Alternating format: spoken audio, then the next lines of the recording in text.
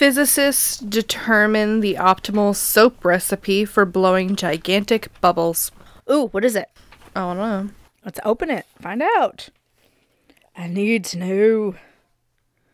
So we can make awesome bubbles. Add glitter to them, make them sparkle bubbles.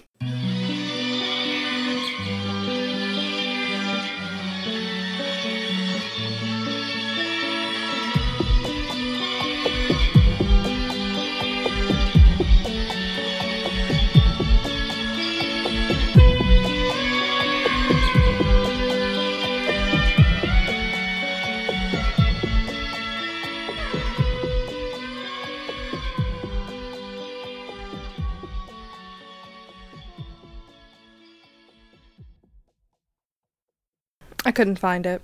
Oh, you couldn't find the bubble recipe? No. What's up? I'm Rachel. Oh, hey, I'm Grace.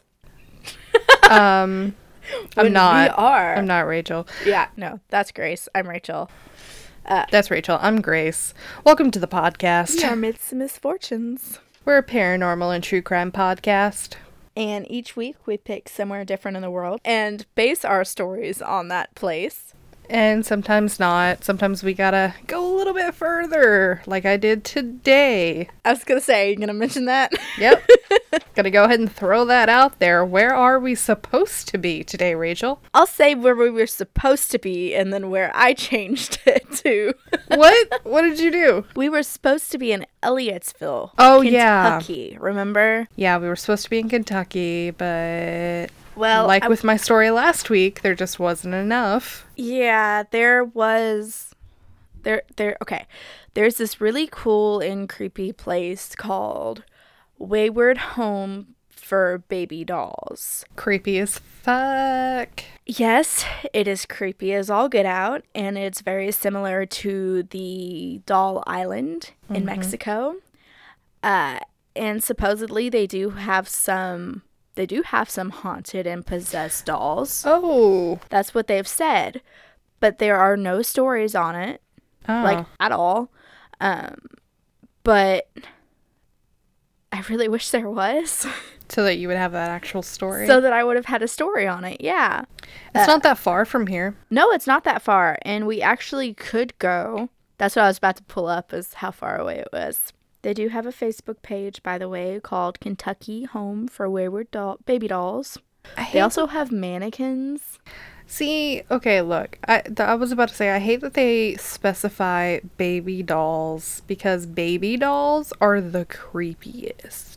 They have baby dolls from, like, everything. They also have Barbie dolls, Ken dolls. There's actually a, like, really short documentary on Amazon that I was going to watch. I just haven't yet. Speaking of documentaries we were supposed to watch on Amazon. Oh, yeah? We were supposed to watch that new one about Ted Bundy, where they interview his longtime girlfriend. Next time. I might watch it without you. Rude. Before we get into that, the reason I thought it was so cool, though, is because the guy who owns the place, he is a scientist, and he's basically using this as a sort of experiment to see how plastics... like degrading over time? Yeah. And which different kinds of plastics and how it degrades over time and all of that. And that's why, one, I really wanted to do because it's a really cool concept, but two, there's no information. 65 Trent Ridge Road, Moorhead, Kentucky. Okay. HWB has no official visiting hours. Potential visitors may send a message to Ben Eisen via the Home for Wayward Baby Doll Facebook page. Drop-in visitors are usually welcome. They just ask that you don't come at midnight, obviously. Why the fuck would I want to do that? For the creep factor, I don't know. But yeah, I'll send you this. Thank you. Yeah, because I do want to go and visit it during the daytime. And it's not that far. We actually probably passed it last night. Yeah, because we drove past Moorhead. Yeah. Okay, now back to our regularly scheduled program. Now back to our regularly scheduled programming. Today, we are in Adams, Tennessee. Oh my god. Oh my god. My sources for the history are wikipedia.com and a source that I am not going to repeat until my next story. I almost did that, but I already told you what it was. Yeah, you already told me what it was. I mean, you already know what my story is. They don't. Oh, yeah. Yeah. The first settlers arrived in Adams, Tennessee in the late 18th century. One of the first churches built west of the Cumberland Plateau was built on the banks of Red River in 1791 and was also named rightly so, the Red River Baptist Church. The city was originally incorporated in 1869 as Red River. Super original. It was then later renamed Adams Station in honor of James Reuben Adams, who owned most of the land that City Hall was built on. We're going to go back just a hair. In the 1850s, Adams was developed as a station on the Edgefield and Kentucky Railroad, also known as the L&N Railroad. Oh. Yeah. I think I won that once on Monopoly. During the Civil War, the city lost most of its original buildings. So the name Adams Station makes, a little sense now. Yeah. The name of the city was then shortened to just Adams in 1898. Yeah, station was just too hard to remember. Yes. Very hard to remember. Especially after the discontinued use of the railroad system. Well. Yeah. During the 1920s, Adams was a major pass-through town along U.S. Route 41, which was a main road between Chicago and Florida. However, with the construction of I-25 and I-65 in the 1960s, a lot of that traffic began to slowly dwindle away. That, along with a lot of the once prospering businesses. Yeah. And that is history until we get to my story. Cool.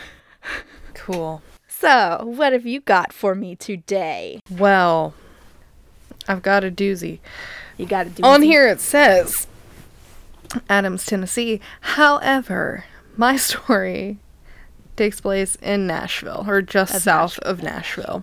How far away is that? No, it's like time-wise? 45, 50 minutes away. My sources are Murderpedia, LifeDaily.com, CNN.com, and most of this came from an episode of Snapped. Snapped, which was really fucking hard to find, by the way. Was it? Yeah. What'd you find it on? YouTube. I had to buy it on YouTube. Oh, boo. Yeah. So, we will start with the murder. No, I'm just kidding. No, we'll start with Martha Freeman. Martha, whose last name I couldn't understand when I watched the episode of Snapped, and also I could not find it anywhere on the internet, was born in Bowling Green, Kentucky. Martha, whose last name I couldn't understand and couldn't find, was born in Bowling Green, Kentucky. In 1964. Her family owned a restaurant, and her father was in the Navy, I believe. That's what one of her friends said on the episode. Martha moved to Nashville, Tennessee at 35 years old and got a sales job with the city's daily newspaper, The Tennessean. People described Martha as very friendly, really good at breaking the ice, and when she started working at The Tennessean, that's when she met Jeffrey Freeman, a supervisor for a local trucking company. Okay. Everyone thought it was a match. They liked a lot of the same things. They had the same sense of humor. They both just loved to have a good time. They became a couple not that long after they met, and they married in March of 1994 at the local courthouse because they didn't want to make a big deal out of anything. Yeah, same. They just had like a few family members and friends with them. Yeah, family, friends, that's it. But, so this is where the inconsistency was in the Snapped episode. Okay. Because it said that she moved to Nashville, Tennessee in 1995. Then It says that she got married in March of 1994, which was before she moved to Nashville. Time traveler's So wife. I think they got her timeline just a little bit off there. Anyway, weeks after they married, the couple bought a brand new house in Brentwood, which was just south of Nashville. Uh-huh. It was a pretty upscale neighborhood. They were doing real well. Like, they were doing so well that Martha decided to make a career change. Oh. Like, I kind of want to make this career change too, not gonna lie. What is it? She quit her job at the newspaper shortly after the wedding and decided to get a private investigator's license and start her own company, Resifax. Oh, go girl. She would basically perform background checks, get credit histories, do verified rental and employment verifications for, like, mainly apartment complexes. The business started small with just Martha working out of their spare bedroom, but eventually they hired 2 more employees, and in 2003, Jeffrey quit his job and joined the business. Oh, wow. So they got an actual office after that. Yeah. Jeffrey began putting in more time at the company while Martha kind of backed off from it. For what reason? She was just taking more and more time off until basically Jeffrey took on the main role, which meant that they saw each other very little. Around the same time, Martha became really depressed and was having a lot of mood swings and was finally diagnosed as bipolar. Oh, okay. Yeah. Jeffrey didn't really confide in his friends much about her health, but he was really concerned about it. Once she was diagnosed, she decided to take more time off and focus on her family, mainly her elderly mother. Mm-hmm. Her mom was struggling with diabetes and her health was declining, so Martha moved her into their spare bedroom to avoid having to put her in a home or some sort of assisted living. Yeah. And her mother lived with them for a year before she suddenly passed away. Oh. Yeah, that's a lot to take on, like, yeah. right, especially right after you discover that, like, you've got your your own disorder, issues. like, yeah, you've got a lot of mental health issues going on, and it's also a lot to, like, take on taking care of somebody. Mm-hmm. So that's rough, especially someone who needs constant care. Yeah. So afterwards, Martha sort of had a downward spiral. She spent a lot of her time in the room where her mother had lived, and she was also heavily medicated during this time. Oh no. So she became really isolated, staying in the house, and Jeffrey spent most of his time at the office trying to save the business that she had started. Mm-hmm. He often worked 10 to 12-hour days, even working on the weekends sometimes. According to a coworker, Tara Cantrell, despite his long hours at the office, he was desperately trying to take care of Martha. He wanted her to get some help, get treatment, take her medicine, and he tried to get her out of the house more. He took her on a trip just 20 minutes north to Nashville for the 4th of July, where they planned on spending the night at a hotel in downtown Nashville. Aww. But Jeffrey had worked so much that week that he was just exhausted and wanted to head home after a little while. Yeah. Martha, apparently feeling more energized than she had in months, wanted the exact opposite. They argued and he headed home alone. Martha stayed behind where she apparently had a great time, which we'll get into later. Oh, okay. So by August, just weeks later, Martha had moved out of their home in Brentwood into an extended stay hotel. Yeah. Okay. She told friends and family that she just needed time and wanted to find herself, be alone for a bit. Yeah. Jeffrey really supported her and even paid for her to stay there. Like, he was really putting her first. You're a great husband. Like, he was really putting her first. Yeah. So, not long after she moved into the hotel, her friend Tony came by and found out that Martha was sharing the room with another man. A man she called Christian. They were having an affair. Oh, hun. And she was giving him money to help support him. This went on for 6 months until Jeffrey realized what was going on. January 2005, Jeffrey went to the hotel to convince Martha to come home, and Martha actually agreed to give their marriage a second chance. She didn't know how Christian was going to take it, so she had Tony come with her to tell him. He was pretty chill, and then he dropped Christian off at an apartment he shared with his friends. Okay. So Martha moved home, but it didn't really go back to normal. They slept in separate bedrooms, but by April they seemed to be kind of warming up to each other. Uh-huh. At least that's what Martha told one of her neighbors, Regine Beverly. Yeah, Regine Beverly. Raging Beverly. Yep. Okay. It's what it said on the episode. If I got it wrong, blame them. On April 11th, 2005, Martha pounded on Regine Beverly's door and walked right into her home, not even looking at Regine in the eye, and said, "A man killed my husband." Your face right Are we now. sure? A man killed your husband. So she asked if Martha had called the police, and when Martha said no, she called 911. There was a mention of a shotgun, and it sounded like someone was still in the home, so police and SWAT arrived, and they surrounded the house, and when the SWAT team stormed in, they found no sign of any violence. No sign of an intruder, and no sign of Jeffrey. He wasn't there? Until they got to the bathroom. Oh my god. Okay. Jeffrey's body was laying on the floor inside of a sleeping bag. His head had been wrapped in some type of plastic bag. To me, it looked like a garbage bag. Like one of those really thick ones that you use for, like, leaves. Oh, yeah. The hefty bags. Yeah. He had been tied up in several ways with telephone cords, and he'd been strangled to death. He had bruises all over his body, including his wrists, which is how they know he'd been tied up. Mm-hmm. And they indicated that he struggled. Weirdly, the sleeping bag was soaking wet. Soaking wet? Soaking wet. With urine, water? Water. Yeah. Was he drowned? No, he was strangled. That's weird. Mm-hmm. So, police said that the crime scene was so clean that if his body hadn't been laying there, you wouldn't have known that anything had even happened. Yeah. Also super weird was the fact that his body was stiff and cold. So he'd been dead for a while. Yeah.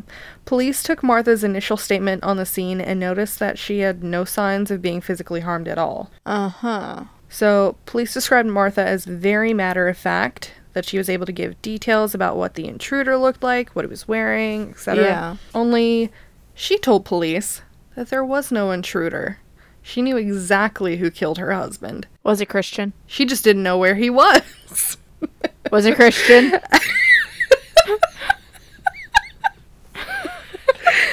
As she was being interviewed, a neighbor told police that his wife saw a Hispanic male running down the street and into a home down the street that was being renovated shortly before police arrived. Officers went to the house and found the suspect hiding in the rafters, seemingly asleep. They had to call out to him multiple times to wake him up. So the man didn't appear to speak any English, but he did fit Martha's description. And when the suspect was brought back to where Martha was waiting in a squad car, she confirmed that they had the right identification. She started screaming, "That's the man that killed my husband right there." The man never responded to her, did not look at her, nothing. Like, she did not exist. However, before that squad car drove off, Martha's friend Tony arrived, because he was supposed to fix Martha and Jeffrey's deck.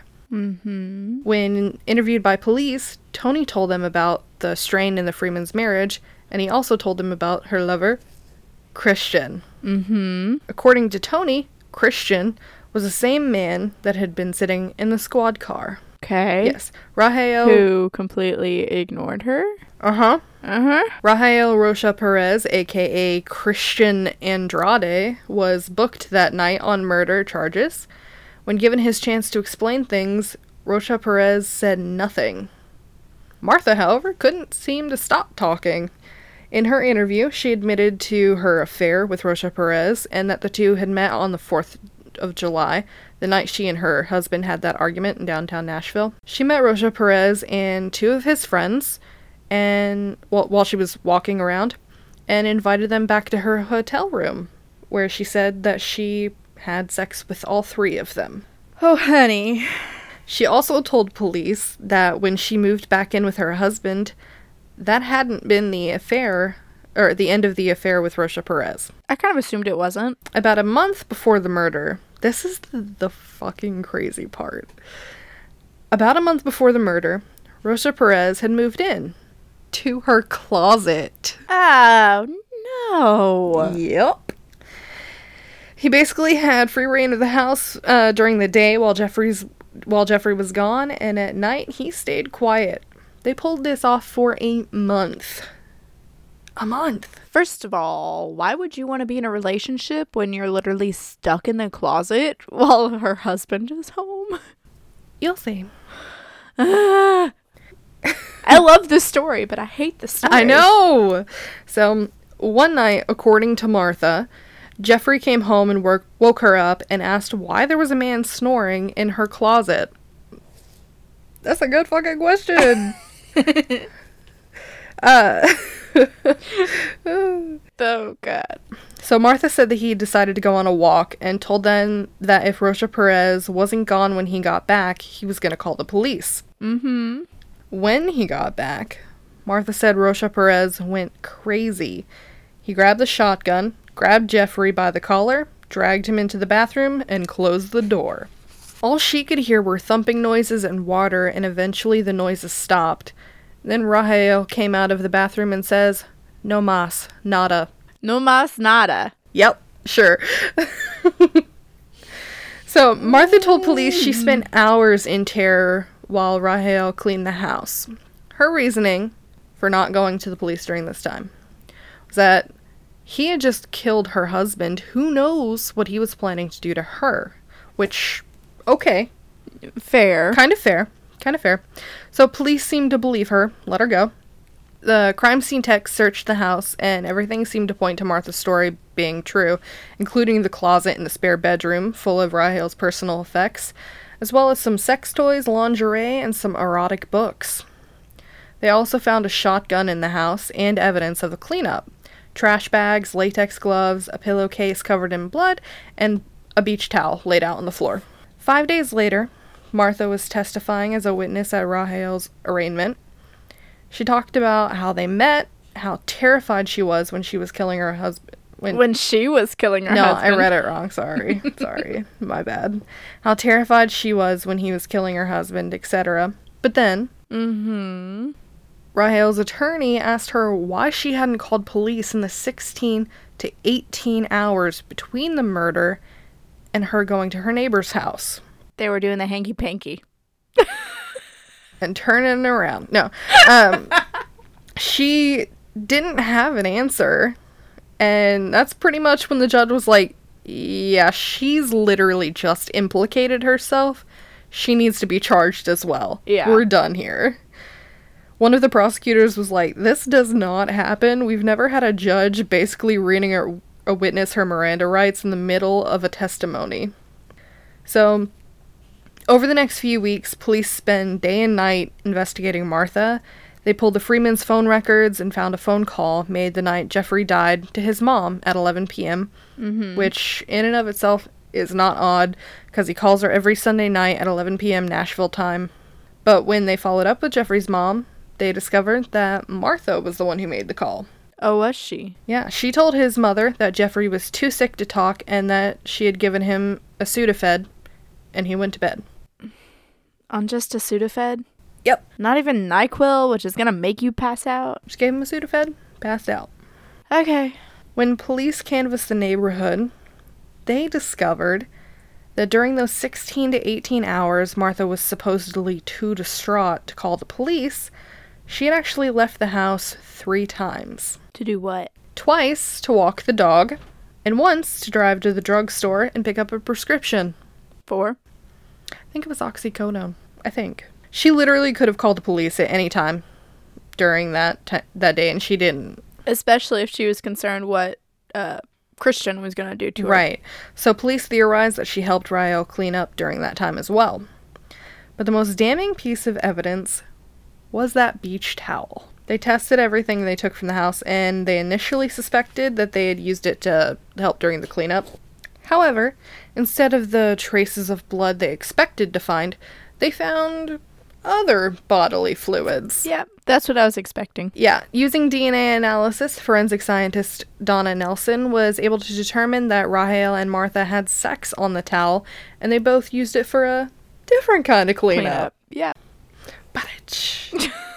4 months after her husband's death, Martha was charged with first-degree murder. After being released on a $75,000 bond, she went home and didn't leave her house for like a year and a half. Neighbors called for food. I don't know. Neighbors called the police more than once to do a welfare check because they were concerned. Oh, okay. Yeah. When the trial came around, prosecutors decided to try both Rahel and Martha together, as two separate trials would have become a whole confusing mess. Mm-hmm. And because they had a plan. In her opening statement, prosecutor Katie Miller told the jury that, contrary to Martha's claim that she was helpless the whole time, that she helped plan and carry out the murder. The motive? Money. If they got divorced, there was no way that Martha would get the business due to her mental illness and her affair. Mm-hmm. And Martha's attorney said that she wasn't guilty of murder, only the affair. Sure. He tried to say it was just two guys fighting over a woman and one guy died. This is not the Middle Ages. We don't work like this.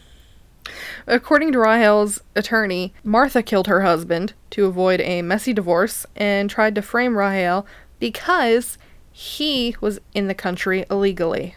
Yeah. And who better to blame than someone who is here illegally? Mm-hmm. And that's why it wasn't too big of a deal that he was staying in her closet. I mean, it was a big deal, but to I was him, gonna say it's still a big deal. To him, that's why. It wasn't a big deal. Yeah. Yeah. So they basically played right into the prosecution's hand by going at each other the way that they did. Prosecution brought in the medical examiner to show the jury the way that Jeffrey was tied up, that there had to have been two people involved for a man of his size. I think they said it was like 230 pounds. Mm-hmm. One to tie his wrists together, one to hold him at gunpoint so he wouldn't struggle too much. They also called Jeffrey's mother to give to the stand to talk about the phone call the night he died, where Martha said she gave him a Sudafed and sent him to bed. Mm-hmm. According to the autopsy, there were no drugs whatsoever in his system. Not even Sudafed. Not even Sudafed. So the prosecution suggested that he was either already dead at the time of the phone call or tied up. Mm-hmm. They also posit that the only reason she ran to the neighbor's house in the first place is because he was too big for the both of them to move, and Martha was running out of time because her friend Tony was supposed to be there to fix the deck, and she panicked. Oh. Yeah. The thing is, there was no real evidence that either one of them was actually involved in the murder, just that she waited too long to report his death. Yeah. And that Rahel ran. Yeah. However, they were both found guilty of first-degree murder, which means they were both automatically sentenced to life in prison with the possibility of parole after 51 years. I couldn't find anything current about them other than I know they appealed and were rejected. Mm-hmm. So I assume they're both still serving life in prison. I assume so too. And that is the murder of Jeffrey Freeman. Isn't that a fucking mess? I know! I love and hate that story. I know! With the entire time I was burning watching the passion. episode, I was like, he did what? She did what? He was where? He was the closet. The closet. Closet of all closet. places. If you have a spare room. And like that was that thing about him being an illegal immigrant from Mexico. Yeah. I don't know if I said he was from Mexico. He was. But like that was like a big thing that his attorney was focused on, because a lot of his friends had pulled together all of their money to pay for that lawyer for him, because the attorney felt like he would probably just go ahead and be arrested and be charged and sentenced because he was an illegal immigrant. People automatically assume the worst. the worst. Yeah. In this case, ugh. I was gonna say, I'm not sure how I feel about it. Exactly. Like, there was honestly no evidence implicating Either one of them, either way, except for that towel on the floor. Yeah. Because, like, it was there. Everything else had been cleaned up. They had obviously laid that out so they could have sex after he was dead. Yeah. Which... Ew. Ew! Ew! Yeah. He was upstairs dead, laying on the floor, and you're, like, downstairs boinking each other? What? Boinking each other. I can't... What? That... Yeah. Yeah. Okay. I'm going to move on from that. Alrighty, kiddos. Ugh, I hate that word. What are we doing today, Rachel? We are the Blair Witch Project? No. I was like, wait, what? Huh? You got me fucked up. What you doing? No. My story this week, everyone, is the Bell Witch. Not the Blair Witch, but the Bell Witch. Not the Blair Witch, but the Bell Witch. Okay. My sources are wikipedia.com, bellwitch.org, thesouthernweekend.com, skeptoid.com, sharetngov.tnsosfiles.com. I know that's a long one. And I did start watching an episode of Ghost Adventures, but then you came over, so I didn't finish it. Oh, yeah. My bad. That's okay. It's not important. So. You could have told me to wait. Nah, it's okay. John Bell was born in North Carolina in 1752 to William Bell and Anna Jones. Annabelle. Anna Jones. Oh, yeah. I guess it would be Annabelle. In 1782, he married Lucy Williams, daughter of a prominent farmer. In 1804, the Bell family, consisting of John, Lucy, and their children, Jesse, John Jr., Drury, Benjamin, Esther, and Zadok, What? moved to a large farmhouse located in Robertson County, Tennessee. Over the next several years, Mr. Bell acquired more land, roughly 328 acres, which he used for farming. Yeah, that's a lot. Yeah. He was made an elder of the Red River Baptist Church. Oh, as were they Mormon? Earlier. No. Huh. I mean, they might be, but I didn't know if they had elders in other religions. I think they did then. The couple also had 3 more children after moving to Tennessee. Elizabeth, or as she is more commonly known, Betsy, was born in 1806, Richard in 1811, and Joel in 1813. That's a total of how many kids? 1, 2, 3, 4, 5, 6, 7, 8, 9. Damn. They know how that happens, right? During that time, when you were a farmer, that's what you did. At least one of them would take on the family business. Yes. The family lived peacefully for 13 years until one day in 1817. John Bell was inspecting his crops one evening when he encountered a very odd-looking animal sitting just in the middle of a corn row. Oh. This animal is said to have had the body of a dog and the head of a rabbit. Obviously, this was a little shocking to him. Y'all? It is said that he shot at it several times before the animal vanished. He thought nothing more about the incident, at least not until after dinner. That same evening, the family could hear beating sounds along the outside walls of their log house. Nope. I second that. The beating continued night after night, and 2 of John's children, Drury and Elizabeth, also saw strange things in the fields surrounding the house. I'm sorry, how weird is the name Drury? I think it's fun. Drury? Drury, yeah. It sounds like somebody tried to say jewelry and sneezed. Yeah, I know, but still. Okay.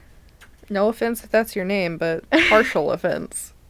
Drew came across a bird of extraordinary size. Just Mothman. Perched on a fence. Mothman. I was thinking more Thunderbird. Oh, yeah. But then it just flew off when it was approached. Okay. Betsy, this is the weird one, saw a girl in a green dress who was swinging from the limb of an oak tree. Ooh, don't like that. Now, the only reason this is weird is because this girl was not anyone in the family or anyone they knew. Or anyone around them. Obviously, 328 acres. Another sighting is that from one of the slaves of the Bell family, a man named Dean. He was apparently followed by a large black dog on the evenings that he went to visit his wife. In another story, apparently Dean, while he was being followed by that dog, the dog apparently transformed itself into a mule and chased him. Oh. Yeah. Oh, I don't like that. So his wife gave him what he called a witch bag. Uh-huh. Like those things in Supernatural, they ward off witches. Like a gree bag. Yeah. Yeah. Yeah. So he had one of those, and I guess it stopped after that because there's not many more stories from him. At this time, the sounds that were heard outside the house began to move inside the house. Knockings were heard along doors and walls, and when the men of the family went to investigate, they could never find anything. They're in the walls. They are in the walls, yes. There were sounds of rats gnawing on beds. I don't like that either. Invisible dogs fighting. And the sound of chains being pulled along the floor. Oh. Not long after that, the children began to complain about their blankets being pulled off of them at night. No. And that their pillows were being thrown on the floor. No. This invisible entity continued to assault the family in their sleep night after night. As time went on, they apparently heard whispering voices, almost too weak to understand. Oh. It is said that the whispering sounded like a feeble old woman singing hymns. No. Yes. And during this time, the attacks also began to, really escalate. Betsy began to have her hair pulled, and she was being slapped by the entity. Fuck. And this actually led to welts being left on her body and actual handprints. Oh. John Bell told his family to keep their problems to themselves, with the exception of his closest friend and neighbor, James Johnson. Oh. At John's request, James and his wife spent the night at the Bell home, where they encountered the same things the family was. After having the bed covers thrown off of him and being repeatedly slapped in the face, Sorry. James jumped out of bed and asked the entity, "In the name of the Lord, who are you and what do you want?" There was no response, and the rest of the night was super peaceful. Chill. The following morning, James told John that the entity was a spirit, just like in the Bible. Okay. Over time, the spirit's voice began to strengthen and get louder. Ooh. It was unmistakable if you heard it speaking to you. It sang hymns, quoted scripture, carried on intelligent conversations, Oh. and once quoted word for word 2 sermons that were being preached at the same time on the same day, 13 miles apart. What? 2 sermons being preached at the same time. That's so weird. Yes, it is. When asked, "Who are you and what do you want?" the voice answered, "I am a spirit. I was once very happy, but have been disturbed."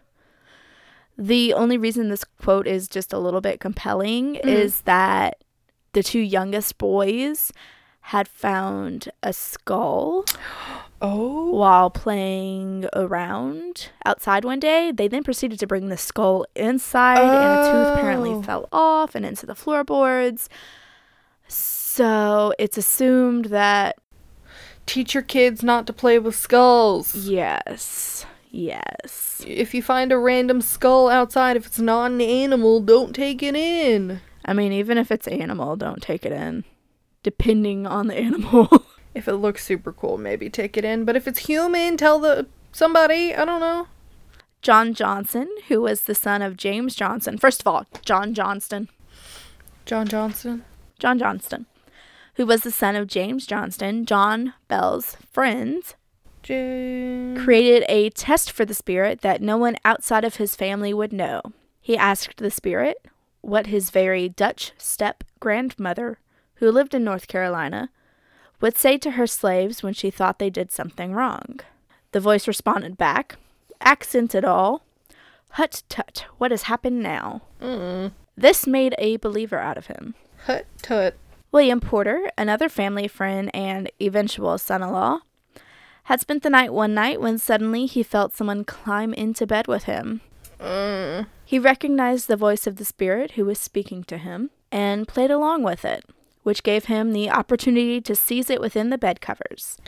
What? He then attempted to throw the bed covers and spirit into the fire. However, the closer he got to the fireplace, the heavier the spirit got until he eventually had to drop it. What the fuck? I also had to say, I remember hearing about this, but the first 5 links I found and was using, it wasn't in them. Huh. But I remembered specifically this part from something. So, all of these mysterious hauntings apparently reached down further into Tennessee, thanks partially to one of the older Bell sons, who was in the military at the time. General Andrew Jackson became very interested in what was going on. Due to the frequent visitors that the Bells had, they were obviously running low on supplies such as food. So when General Jackson showed up with a cart full of food, everyone was pleasantly surprised and so happy. As the wagon and Jackson's men got closer to the house, it suddenly stopped and was stuck in its new position. Try as they might, the group of soldiers could not move the wagon for anything. At this point, Jackson declared, "By the eternal, boys, it is the witch." From the vegetation, a voice says, "All right, General, let the wagon move on. I will see you tonight, boys." First of all, the audacity of this spirit. I love it. All right, move it on. Move it on, Move boys. along. I'll see you later. The horses and wagon then began to move again. Just like that. Rather than camping out, Jackson's men just stayed in the Bell's house that night. Among the men was a supposed witch layer. I hated this term, and I tried to look up to see if it was actually what it's called, because I thought it was supposed to be witch slayer, and maybe someone typoed. Nothing came up, so I just left it witch layer, but I hate it. Which layer? Witch layer. Layer. Anyway. Yeah. Lay. Yes. Anyway. I would have gone with witch feller. The witch layer, who apparently constantly bragged about his supernatural exploits.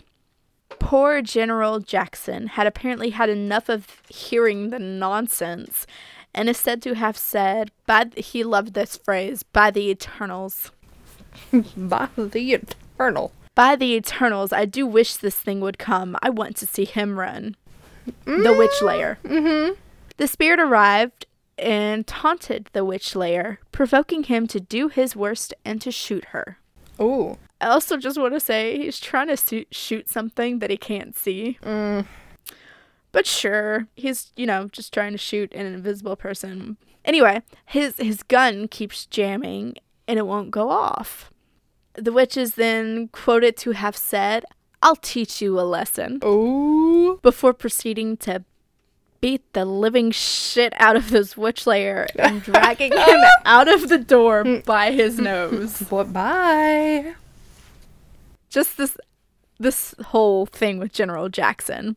The spirit proceeded to tell Jackson that if they were to stay another night, that she would uncover another rascal in his group of men. While Jackson was obviously super amused by this and wanting to know who the other person was, the rest of the men were terrified and just refused to stay for the rest of that first night, let alone another night. Little bitches. Yep, so they were gone the next morning. However, as amusing as this story in particular is, and as much as I love it, there's no real proof of Andrew Jackson visiting the Bells, let alone witnessing the ghost. Good story, though. Great story, though. I loved that. Ghost is ballsy. Apparently, as Betsy grew older, she began to show a lot of interest in a young man named Joshua Gardner. They started off as really good friends. They're still super young, so yeah, great friends, best friends. And eventually, with the blessings of their parents, they decided they wanted to marry.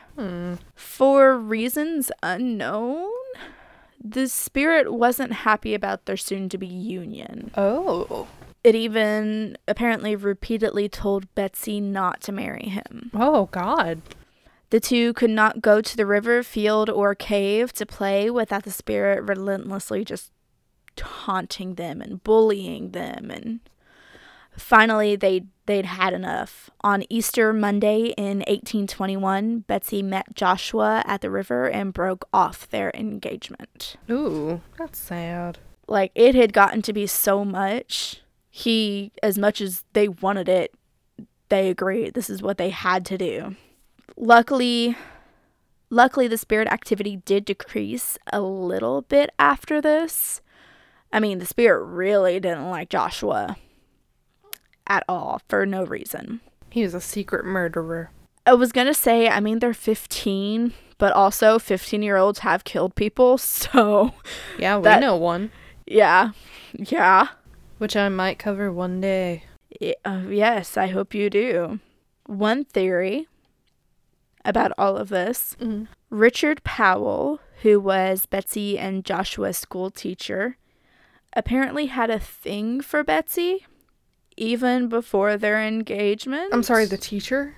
The teacher, who's 11 years older than her. No. And one theory is that Richard was a student of the occult and that he had conjured the spirit to push Betsy towards him and away from Joshua. He was grooming her, that piece of shit. Well, I'll get there. Okay. I mean, I'm not going to get there, but we'll touch back on Richard and Betsy. While the spirit backed off of Betsy a little bit, it then began to express its dislike for her father, John, Jeez. vowing to eventually kill him. Rude. Yeah, very rude. What'd he do to you? More theories. John had been experiencing extreme twitching in his face as well as difficulty swallowing for nearly a year. Oh. This seemed to only grow worse with time and his age. By 1820, he was confined to the house due to his health problems. The spirit then used this opportunity to torment him. Whenever he would try to walk around the house, the spirit would remove his shoes. So I'm just imagining him walking and then the spirit grabbing his foot and just flicking the shoe off. And unfortunately, I don't like this part, the spirit would slap him whenever he had a seizure. What the fuck? Yeah, so a real bully. On the morning of December 20th, 1820, poor John passed away. Almost immediately after his death, a small vial of black liquid was found in a nearby cupboard. John Bell Jr., you'll hate this part, gave a small dose to the family cat. Fuck you. Who then died immediately. Fuck you. John Jr. John Rude. Jr. The spirit then spoke up, cackling. I gave old Jack a big dose of that last night, which fixed him. John Jr. then threw the vial into the fireplace, which left obviously no proof of anything, but whatever.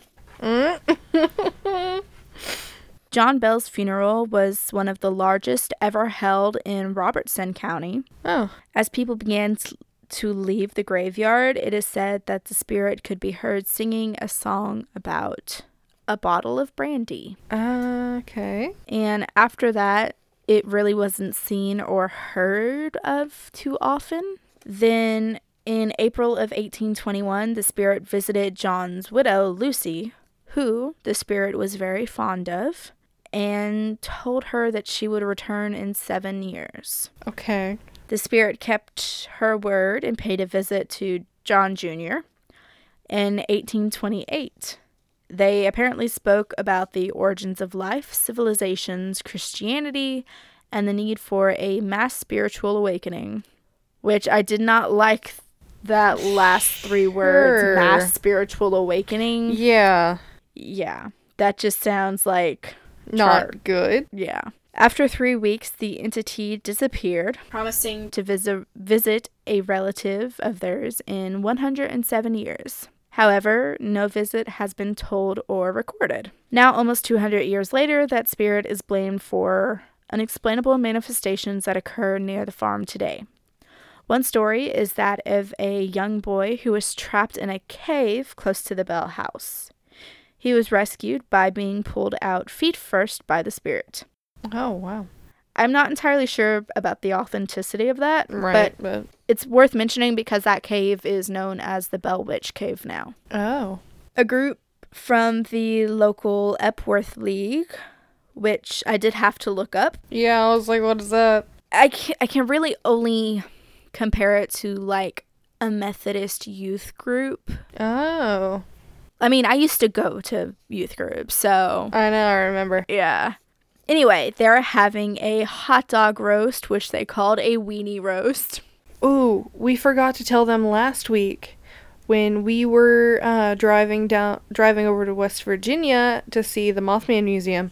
There was this tiny place that I really wanted to go to that we're going to go to in September called Hillbilly Hot Dogs.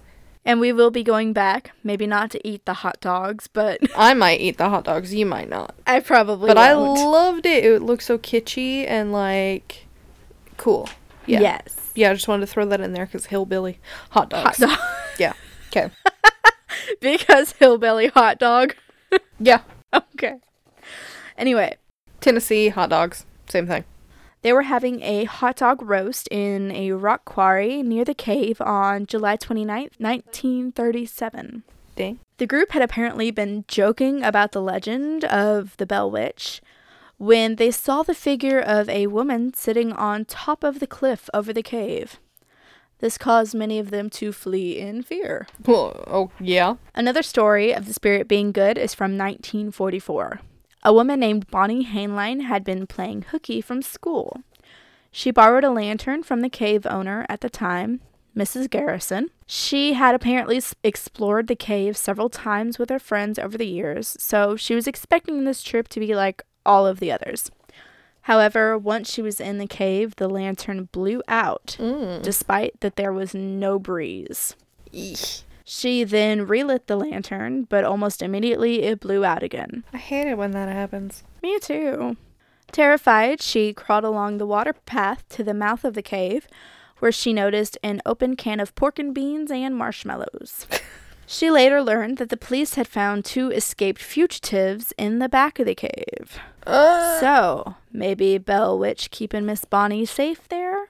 You never know. So they couldn't find her because of the light? Mm-hmm. That's interesting. In 1977, a group of soldiers were visiting the cave. They had been sitting on a rock when one of them expressed skepticism in the legend. Something then grabbed him around the chest, so I'm thinking she hugged him from behind or something. And, okay, obviously they ran. Yeah. They ran. There have been screams from inside the cave, voices laughing, just creepy things. Creepy crave shit. Yes. Creepy crave shit. Yes. I meant to say creepy cave shit. I knew what you meant, though. Fine. Creepy crave shit. It's cool. And, okay, this is my last, story part of this. Mm-hmm. And I just really loved it. In 1987, a gentleman by the name of H.C. Sanders had run out of gas one night near the Red River across from the Bell Witch Cave. As he began walking towards town, a rabbit came out of the woods and began to follow him. He then walked faster for who knows what reason, but the rabbit kept pace with him. Maybe he was afraid of rabbits. Maybe, Could be okay. bunnies. It even kept pace with him when he broke into a full sprint and run. Oh. After about a mile, Sanders sat down on a log in order to catch his breath. Lo and behold, the rabbit hops up to the other side of the log, looks at him, and says, "Hell of a race we had there, wasn't it?" Oh, shut up. No, shut up. That's what the story said. But I love that story. That's hilarious. It's my favorite. Did you notice that your story last week also had mention of a hare? It did, yes. Yeah. Something about Meadow and the Green and a hare. Uh-huh. Yeah. Funny. One of the major theories for the Bell Witch case is that the Bell Witch was the spirit of an angry neighbor of John Bell's named Kate Batts. She's Bats. Yes. Apparently, they had some sort of feud regarding the land, and Kate vowed to haunt him and torment him after her death. It has since been discovered, however, that Kate didn't actually die until well after John Bell passed away. Oh, wow. So that just kind of disproves that theory a little bit. However, However, she could have been a witch, and she could have sent something. A spirit. Could have, yeah. Definitely. Because she was, because, back then, if a woman was super, like, forthcoming about a lot of things, and she was. Yeah, I mean, there are tons of stories about people, like, who didn't like their neighbors who were like, they're a witch because this weird thing's happening to me. So we're doing that right now. It was her. She's a witch. It was all her. Actually, I have another theory, my own personal theory. Oh, okay. That I'll mention here in a second. There have been many movies, TV shows, theater and musical productions, and books regarding the Bell Witch. Like, literally, so many. The first one that I heard about and watched personally was when I was like 10 years old.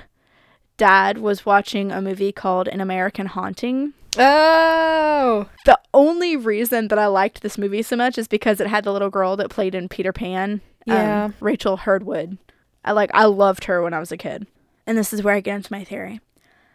What I like about this movie in particular is that the way that they play it out. They play it like the Bell Witch is a poltergeist, per se. Because if you think about it, Betsy is of that age. Yeah. The preteen, young teenage age, when you've got all these raging emotions. It's a tulpa. Or it's a tulpa, yes. Everything's a tulpa. Everything is a tulpa. But the way that the movie plays it out, which might not necessarily be true, is that it's a poltergeist, the physical manifestation of Betsy, who was being physically abused by her father. Oh. That's the way that movie played it out. I mean, it's not said like outright in the movie that that's what happened. Yeah. But it was very heavily implied, especially towards the end there. And coming from a believer standpoint, it makes sense. That he was the one who was consistently attacked. Yeah, because he and Betsy were consistently attacked. Like, if this actually happened, if he was actually physically abusing her in any sort of way, then it makes sense. Yep. Because the spirit was lashing out mainly at her and John Bell. Yeah. So, in the logic, Betsy was torturing herself because she was repressing everything that was happening to her. Yeah. And she was repressing everything that was happening to her, and the poltergeist, which was her physical manifestation of anger, rage, hatred, fear, lashed out against her father for what he was inflicting on her. Right. I feel like I'm just repeating myself, though. But because of everything that was happening there, if she was telling herself that she doesn't deserve love, of course, the physical manifestation is going to tell her to not marry Joshua. Right, yeah. And that she didn't deserve him because of everything that she's done or everything she's been a part of. But then she has Richard come into her life, who is older, which I hate, but who is older, who's more mature, who she can talk to. Who she feels like she can talk to. Yeah, who she feels she could talk to. Again, I'm not sure if that's what actually happened. Right. But it's something that makes sense. I don't know. I believe that theory, I believe. Yeah. And I don't know if I'm the only one who's thought about that. But she was the right age for a poltergeist. Yeah. It sounds a lot like a poltergeist anyway. Yes. Oh, yeah. With noises and throwing things. And literally just attaching to two people. Exactly. Normally I would think it would attach to one. But in that instance, if it was for that reason that it was attacking him too, that would make total sense. Oh, yes. Well, and there have been some shows where I've been watching and they do declare that it's a poltergeist. Mm-hmm. I mean, even like 40-something-year-old people or 50-something-year-old people who are going through menopause, it attacks them and it attacks their family for any ill feelings they have towards their family. Oh. So it's like if that feeling is strong enough, then it'll go after whatever's causing that feeling, yeah. So last thing, getting out of my theory, there is a memorial for the Bell family that can be found at Bellwood Cemetery. There is also a former school which was built in 1920 that was named for a descendant of John Bell.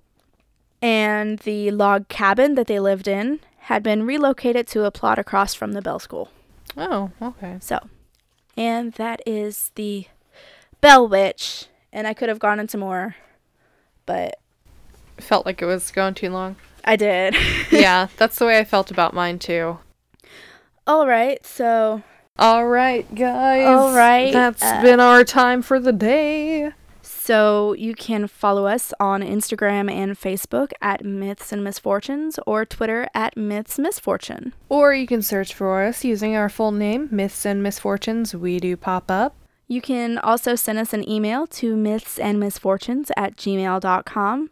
Our music was composed by McKean Fulbright, and our art was created by Heather Marie Atkins. Their websites can be found in the description below. Please rate, review, subscribe.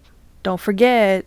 You're forgetting. You're forgetting. Don't forget. Please don't forget. I mean, we also forgot, but it's okay. Yeah.